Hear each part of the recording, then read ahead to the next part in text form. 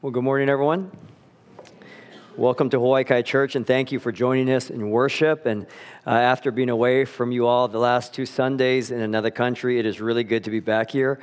There's something about being abroad that can make one appreciative of home even more, even when that being abroad is to experience such a beautiful country like Japan and to see a little bit of what God is doing there.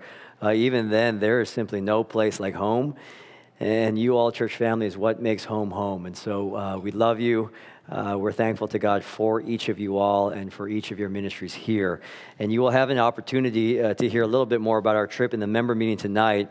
Also, if you're trying to get to know more people at the church as a new member and really even as a member who may have been around for a little while or a long while, the potluck after the meeting is a great time to do just that. I think it's an opportunity to strengthen existing connections and also to make entirely new ones within the church Ohana. And so please try and sit next to people maybe that you don't normally talk to. I think it'll be worthwhile and can make your love for our church family increase more and more. If you can't bring a side dish, if you're busy or for whatever reason, that's okay. Just come for the fellowship. And so please, I encourage you to do just that. Now at this time, I invite you to take out your Bible or a Bible underneath the chair in front of you and turn to the book of Luke. And we are in Luke chapter 20 and verse 1 as we continue our study through the book of Luke. Luke chapter 20 verses 1 through 8 is our passage today. And that passage can be found on page 879 if you are using a church Bible. Page 879, Luke chapter 20 and verse 1. And before we look at our text together, would you please join me in prayer? Father, we thank you for this time of worship, and God, please help us not take it for granted that we can worship you together so freely. And now as we come to your word, we ask for grace to understand it. We ask for grace to really apply it, and we ask for the strength of genuine conviction. Your word is not effective in our hearts unless you, by the Holy Spirit, make it effective in our hearts. And we pray that this truth here would be impactful in each of our lives in real and concrete ways. And Lord, we ask ultimately that you would show to us the glory of Jesus Christ, that more and more he might be everything to us. And for some here, that they might see his glory for the very first time and be saved. We ask for amazing grace in this way. In Jesus' name we pray. Amen. We come to a passage here which is one about authority. And even that word, just the hearing of it, authority. It can elicit all kinds of different responses in each of our minds and our hearts. Authority. We react to it in a variety of ways, and this has always been the case. I mean, we just have to think back the past few years, COVID-19. I mean, how much discussion was there surrounding the nature of authority? Within the Christian world, the topic of debate had frequently become, when do we respect it and when do we not? And the justification here or there. Does one authority supersede another? Is authority being abused or is it not? Doesn't matter. And the issue becomes this heated topic of discussion for we generally don't really have a problem with authority unless it clashes with what we want for ourselves, which is another kind of authority. We're witnessing this now in the realm of medicine, whether a person's internal authority should be viewed as stronger than anything external. And if what we feel within takes precedence almost over almost anything else. Physical body parts and human biology included. My body, my choice is really a declaration of one's internal authority. And now, I'm not trying to open up a can. I'm just making an argument that the topic of authority really determines almost everything about each one of us. It's a contemporary issue for sure, but it really is an age-old one as well. Where we find it, what we submit ourselves to, it really impacts every single detail of each of our lives. And it is in this last week of Jesus' own life before the cross that he is making the argument for his own authority. At the beginning of the week, he rides in triumphantly on a donkey while listening to and not rejecting of the praises of the people around him, Palm Sunday. As they declare him, whether they're realizing the significance of what they are saying or not, they are declaring him to be the king, a title in which authority is implicitly intertwined. A day or so after that, Jesus enters into the temple, and with authority, he drives out the ones who have made a mockery of the religious system, saying, "My house shall be a house of prayer, but you have made it a den of robbers." I mean, who gives Jesus the right to say something like that? What gives to him the right to receive worship? What gives them the right to tell us to live like this and not like that, and spend my money over here and not over there, and raise my kids this way and live in marriage in that way, and declare that somehow he is the only way to life and life eternal? How can Jesus act the way that he acts? How can he say what it is that he says? All of this boils down really to the issue of authority. And as we witness how the people in our text respond to that authority, it tells us what is within the human heart. And likewise, it is our own personal response to Jesus that reveals to us what is within each of ours. And so we begin reading in verse 1. One day, as Jesus was teaching the people in the temple and preaching the gospel, the chief priests and the scribes with the elders came up and said to him, "Tell us by what authority you do these things, or who is it that gave you this authority?" The question of our passage is, by what authority does Jesus do these things, and who is it that authorized him to do these things? These are the main set of questions within this text. But before we get into it, I want you to notice first what Jesus is currently doing in the last week of his life. Verse 1, one day as Jesus was teaching the people in the temple and preaching the gospel. What is it that Jesus is doing in the final week of his life? He's simply teaching the people and preaching the gospel. Before he's going to hang up on the cross for the sins of his people, he's going to teach and preach to the people. As time goes on, and we can visit ministries over there and over here and talk to people about what the church really needs to do to be effective and potent in this unbelieving world. And people can discuss Christianity's dwindling influence and yada, yada, and blah, blah, blah until they're blue in the face.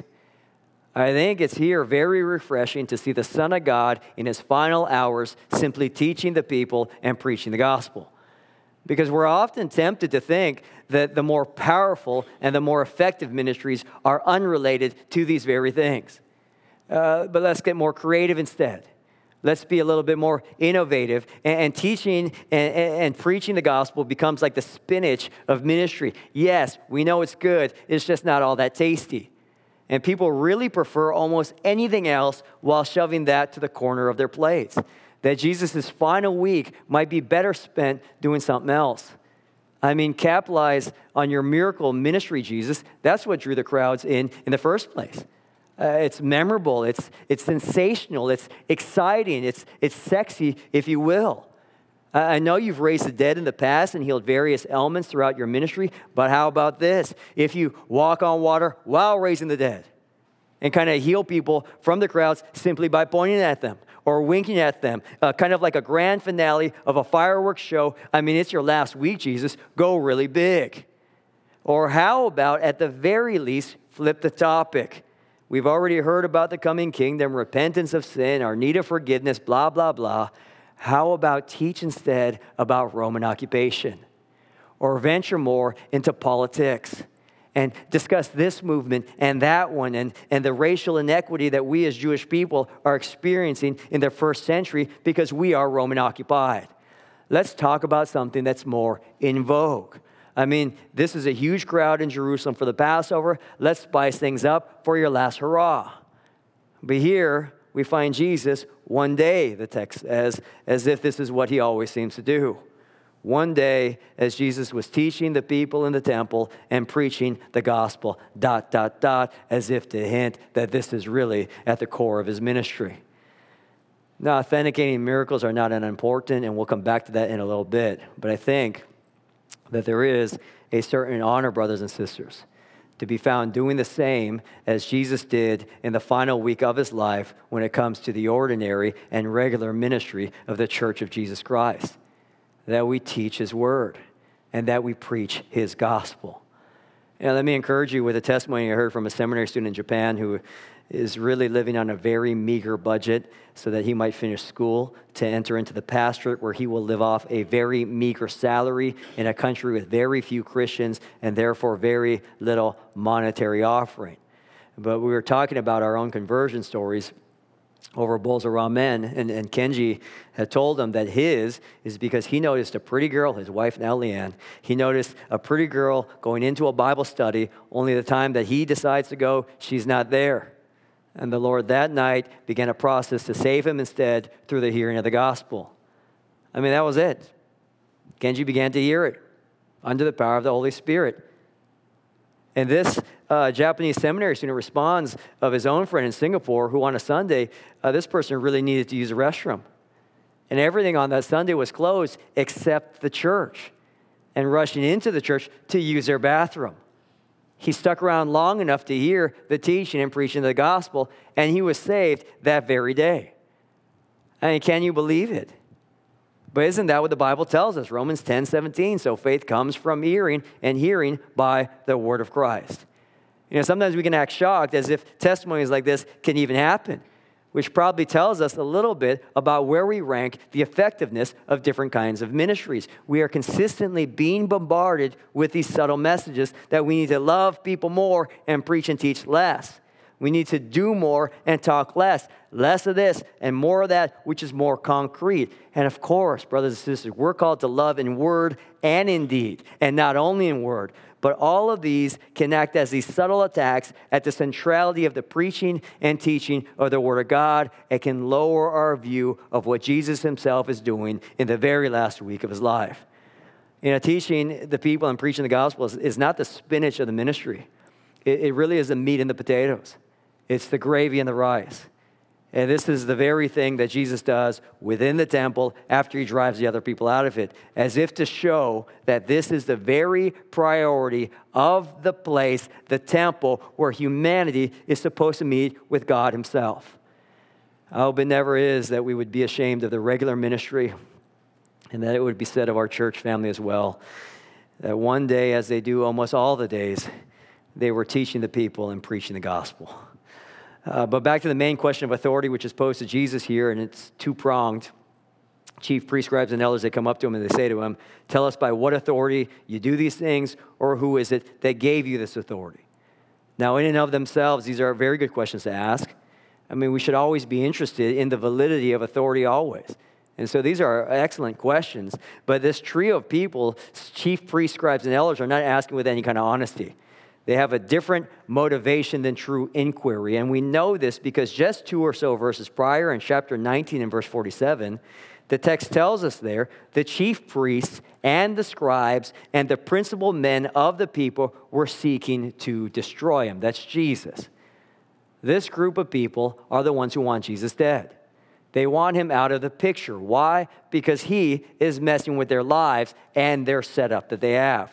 The people that used to look to them for leadership and used to place them on a pedestal and used to view them with a kind of reverence and awe and respect, to the point where these priests, scribes, and elders held quite a bit of sway and authority over the lives of the people. The people now instead are hanging on to every one of Jesus' words. His influence is growing and our power is waning. And he just threw out all the currency changers and the people who have made religion a business, which is our business. Jesus is taking away our moneymaker. Jesus is taking away our influence haver. And so what is happening here is this clash of authorities. The chief priests, scribes, elders, they want to retain their own authority. And Jesus' authority comes colliding into their own, for they know, perhaps better than many people today, that only one authority can really stand head and shoulders above the rest. What is happening is that Jesus' claim on the people is eclipsing their claim on the people. And again, we generally don't have a problem with authority unless it clashes with what we want for ourselves, which is another kind of authority. And so this trio interrupts Jesus' preaching and teaching, and they don't even want to let him finish. They come upon him suddenly, and the nuance of the verb there, came up, they came up on him. And they do want to kill him, but they can't yet. And so they try to kill him with words and discredit him publicly instead, so that they might turn the people against him. Now this is where the authenticating miracles come into play. Tell us by what authority you do these things, or who is it that gave to you this authority? Luke has been very systematic in displaying the authority of Jesus over everything in creation and as creator himself. Turn with me to Luke 8. And in the narrative of Luke 8, we can begin in verse 22. We see there Jesus calming a storm, which demonstrates his authority over the physical realm, over nature. Right after that, he comes into contact with a demon-possessed man where not one or two, but a legion of demons has been oppressing him. And they all beg Jesus really for easier treatment. Why? Because he is not only authoritative over the physical realm, but he is also authoritative over the spiritual realm. Right after that, a woman whom no physician could help for 12 straight years, even though she spent all her money trying to find the best of them. At just a mere touch of the corner of his cloak, the woman's condition is eradicated instantly, which is to say that Jesus is also authoritative over the human body. And it's right in the midst of that Jairus' 12-year-old daughter dies, and yet Jesus beckons him to believe, and then Jesus raises that little girl from death to life, which proves his authority over death and life. I mean, Luke is being very systematic here. Authority over nature, authority over the spiritual realm, authority over the human body, and authority over life and death. This is comprehensive, and that's on purpose. Now, even more so, when we dig a little bit deeper, it gets even crazier. I mean, 12 years of bleeding for the woman and 12 years of living for the little girl that dies and rises again. It means that 12 years prior, a woman began to bleed. And 12 years prior, a little girl was born. All so that these two might testify to the very authority of Jesus Christ in this intertwined circumstance. It's not by accident that the two narratives and life stories are wrapped together to show Jesus' sovereignty overall. And at some point, we each of us have to make a call. By what authority does Jesus do these things? And who is it that gave to him this authority? I mean, Jesus is Lord of all. The evidence is everywhere. And this is a big reason, if not the reason, why Luke even writes this book that we are studying to begin with. This question really almost doesn't even need to be asked. But the religious elites ask this question in this way because they want him to say it. Say it out loud, Jesus. Say you're God. Claim it in front of all the people legally and explicitly so that we can formally charge you with blasphemy. And then you have to appear in our legal courtroom. That's our jurisdiction. At a trial that we hold authority in so that we can indict you, because the entire purpose of what we're doing here and asking you the questions is really to destroy you. I think that's the end game. They want to kill Jesus, and this is the mechanism for how they want to do it. Now, brothers and sisters, when we see Jesus face opposition, we must not be surprised if we find ourselves facing opposition when we seek to do the Lord's will. I think this is important to note because often when we face difficulties, we are tempted to think, I must be on the wrong path because this path is filled with obstacles, when perhaps it may really be evidence instead that you are actually on the right one. Jesus is facing opposition almost his entire life. And when you face opposition, it might not mean that you're outside of God's will, but you're right in the middle of it. But Jesus, he faces a dilemma with this question. Do I answer the way that they want me to answer? Then I get hauled off to trial and potentially a different kind of death than the cross before me. Do I not answer and therefore discredit and even falsify the basis of what I'm doing here? Do I deny my own authority? These seem to be the only two options. But notice how Jesus is lovingly strategic in the way that he answers their question. Verse 3, we continue. He answered them, I also will ask you a question. Now tell me, was the baptism of John from heaven or from man? And they discussed it with one another, saying, if we say from heaven, he will say, why did you not believe him? But if we say from man, all the people will stone us to death, for they are convinced that John was a prophet. So they answered that they did not know where it came from. The question of authority is answered here with the evidence of that authority. The evidence that God gives to us, a thorough validation of Jesus the Christ. The evidence that God gives is through his forerunner, John the Baptizer. Now, Jesus frequently answers questions with questions of his own, really to get to the heart of the matter. And rather than answer their attack and play into their trap and be forced to answer in one of two ways, Jesus instead would like them to provide their own answer to the evidence that God has already given of Jesus' own authority. Therefore, to expose what is within their hearts in the process. And the proof that Jesus points them to here, I think, is very interesting. perhaps more authenticating than any powerful miracle, more validating than seeing a leper made clean or a paralytic now walking, more certifying than even a little 12-year-old girl being raised from death to life at her funeral. What is perhaps more authenticating than any of these powerful miracles is the message of heaven itself from a messenger sent from God himself. And this is what Jesus is pointing exactly to that. He points them to John the Baptist and the entirety of his ministry as a foreigner to Jesus. And what was John's message from heaven to earth? That the kingdom of God is at hand. And to prepare for it, humanity really needs to repent.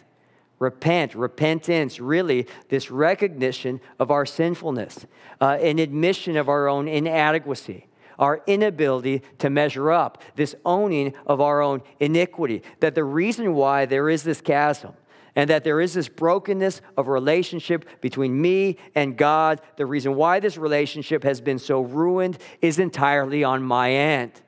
And with that, repentance contains this desire. Within the repentance contains this desire to turn away from that kind of living and turn to God instead. A desire that is not mere good intentions, but one that is really coupled with concrete action, which is why John called out to the people for repentance and to be baptized thus.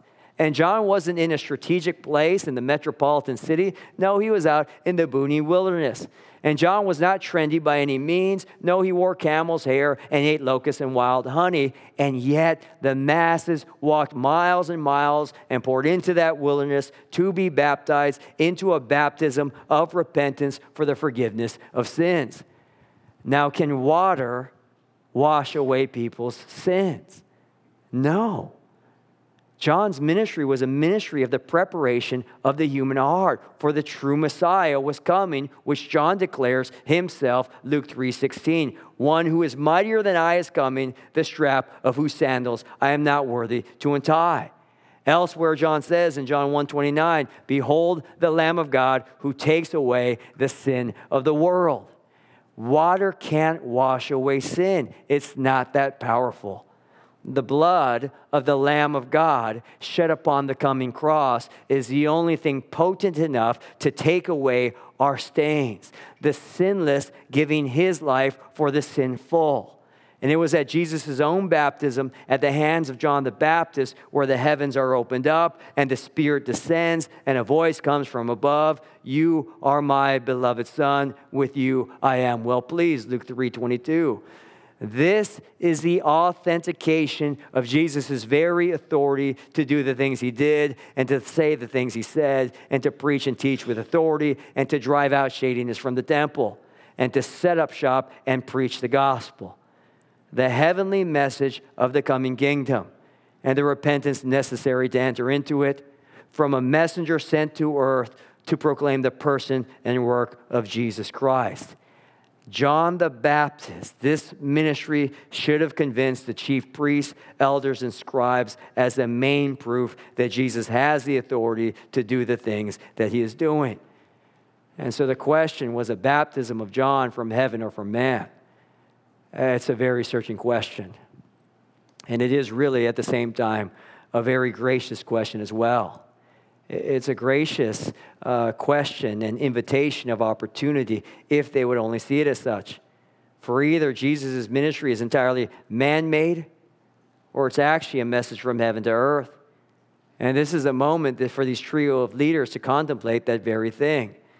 But instead we find tragedy as this question exposes the hearts of the ones attacking Jesus. They huddle up not to investigate the claims, but they huddle up to mitigate the damage. Because they're trapped, it didn't work. And now we're feeling trapped instead. I mean, this is a group of religious elites. And here we find them more political than they are spiritual. And here they're more concerned with the population's opinion of them than they are concerned with the truth itself. If we say from heaven, I mean, even these guys know that all John talked about was Jesus. If we say from heaven, then Jesus is of heaven. But if we say of man, then the people, they're going to stone us. For even the unspiritually educated masses understood that John was a prophet sent from heaven. I mean, how condemning is this? That the people had more spiritual awareness than the religious leadership. And so what do they decide to answer? We don't know, which is a lie, isn't it? For they're unwilling to state what it is they really believe, and so they say nada. I mean, this is crazy. You have the religious leadership of the day too afraid to share what they really believe, and so they say nothing. And that's not entirely new. It's not really foreign to us nowadays, now is it? That oftentimes, perhaps a more famous religious leadership can be too afraid to share what it is that we really believe, and so they say nothing, or they change the subject. Too afraid to take any kind of stance because of the potential fallout. Matthew Henry notes this: it's not strange if those that are governed by reputation and secular interest imprison the plainest truths and smother and stifle the strongest of convictions. And I don't know at the end of the day that we want leaders who are tossed to and fro by popular opinion, now do we? And to follow leaders without much conviction enough to make it public. You know, no matter what the response is from the watching world, I think we each need to know this, that there is a God in heaven who sees everything that we do. And when all is said and done, he will acknowledge the faithfulness of his own people who cared more about his opinion than they did about anyone else's. But note Jesus' options before us. This is not just for the leaders here, but for every person on earth as well. That Jesus' authority is either human or it is divine. Those are really the only two options. And if it is divine, it must be higher and stronger than any other authority. And if Jesus is merely human, then we don't really have to listen to him now, do we? But if it is divine, then he does have the right to do what he did and speak what he spoke and command us how to live and direct even our hearts at the desire level of what to want. And we should either submit to it or we should deny it and not try and live in this in-between. I mean, at the very least, these guys knew that only one authority can ultimately stand. And there is no halfway point. And so the greatest proof of Jesus' authority here is a forerunner, John the Baptist, and his ministry, a message from heaven given by a messenger sent of God. And we continue with the tragic conclusion, and we'll close with this in verse 8. And Jesus said to them, "Neither will I tell you by what authority I do these things." This is a sad ending, tragic conclusion to Jesus' interaction with the spiritual leadership of Israel. They're not willing to listen to Jesus, despite all the data, despite all the evidence, and Jesus himself is unwilling to engage them further. You know, there's a point of continual rejection where the Son of God says enough is enough. But we mustn't lose sight of the timeline. Jesus has proven himself. He's still being rejected, and it is in the middle of the final week of his life. And what does Jesus go on and do? He continues to carry the cross to the point where on Friday of this week, that cross is going to carry him. You know, we often don't know what is within our hearts until we've been given a little bit of power and authority. I think most of us in this room are at least old enough to see it when people grow up or become financially free or free from maybe their parents' restrictions in another way, or when they get that title or they have some kind of power, that is when we really get to see what's within their hearts. I mean, all of us can act humble and nice and compliant when we don't have any other options. But with real power in our hands, we are free to be who we really want to be. And there we see the human heart. And remember the old adage, power corrupts, and absolute power corrupts absolutely, which is really an indictment of what can often be found within the human heart. But Jesus, here in our text, he literally has absolute power.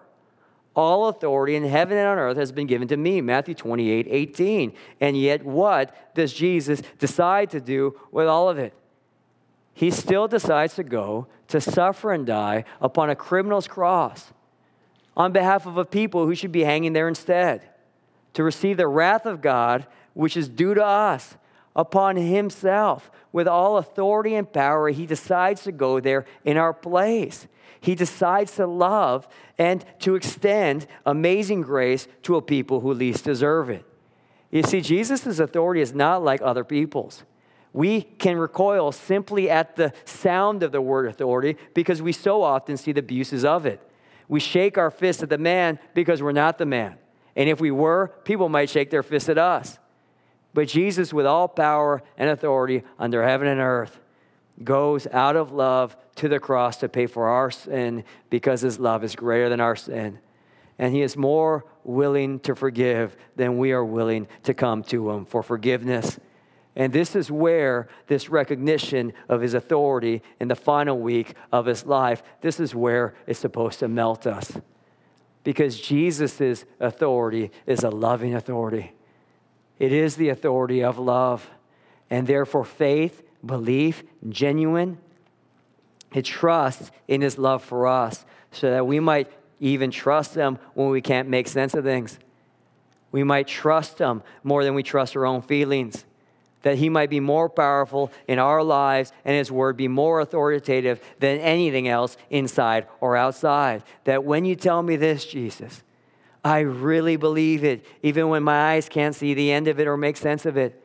When you tell me to love like this, sacrificially, or to spend like this, or to stay pure like this, to forsake the world like this, to not be concerned with getting ahead, but to serve, that the last shall be first and the first shall be last, I really believe it because I know you really love me.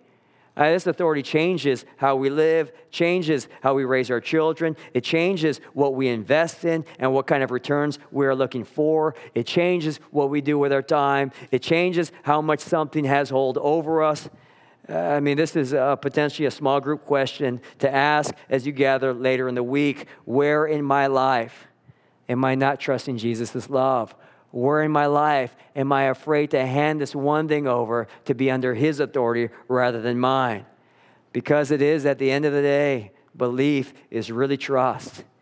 And faith is really submission to the one who submitted himself to death for us, that we might love the Lord our God with all our hearts and all our minds and all our soul and all our strength, even just a mere fraction of how much he first loved us. And it is to this end that we teach people about Jesus and preach this gospel until he returns again. Would you please close with me in prayer? Father, we thank you so much for Jesus Christ, and I pray that you would use your word and the power of your Holy Spirit, and that in our heart of hearts we might see him for who he really is. We thank you, Lord, that the King you have given to us is full of power and full of authority, in which he uses all of that in love. And I pray for our church family that you would keep us faithful to the end, keep us joyous to the end. Help us trust in your love for us in Jesus Christ more than we trust even our own feelings.